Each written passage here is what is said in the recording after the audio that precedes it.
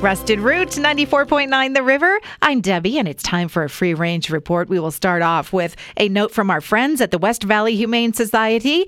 They need wet dog food, the pate kind, because some dogs need that for nutrition if they're anxious or they don't have many teeth. And also, that's the right kind of food to hide pills for dogs on meds. Drop off donations at the West Valley Humane Society, or you can order from Amazon.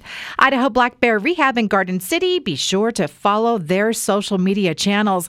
They got 3 tiny cubs, and they are so cute, and they are fun to watch as they play. And the ones from last year have been fattened up. A couple have already been returned to where they were found as babies in the wild.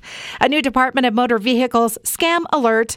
People getting emails that look legit, listing a place and time for a traffic violation and saying, you got to click here and pay right away. So, yeah, traffic citations are not issued via email, so just delete.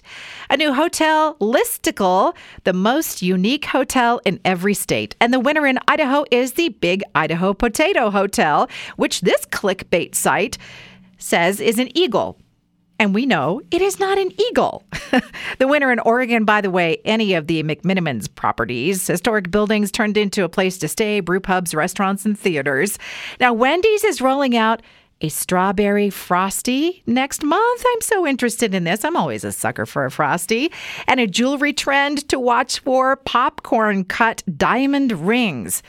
Yeah, they're promoting it as popping the question with this sparkly popcorn, but it's $50,000. I also see on Instagram some Boise fashion trends, and this one caught my eye. Glitter shorts paired with tights. And perms, those stinky hair treatments I remember as a young teen, are back. They don't smell like that anymore, allegedly. And a TikTok creator has declared a sticky note revolution, pointing out that if you find it problematic that the notes curve up when you use them, it's because you're peeling them off the stack wrong. Don't peel up from the bottom, peel from the side, and they will stay flat. That's it for tonight's Free Range Report. Past editions are at riverboise.com, riverevenings.com, and on Apple Podcasts.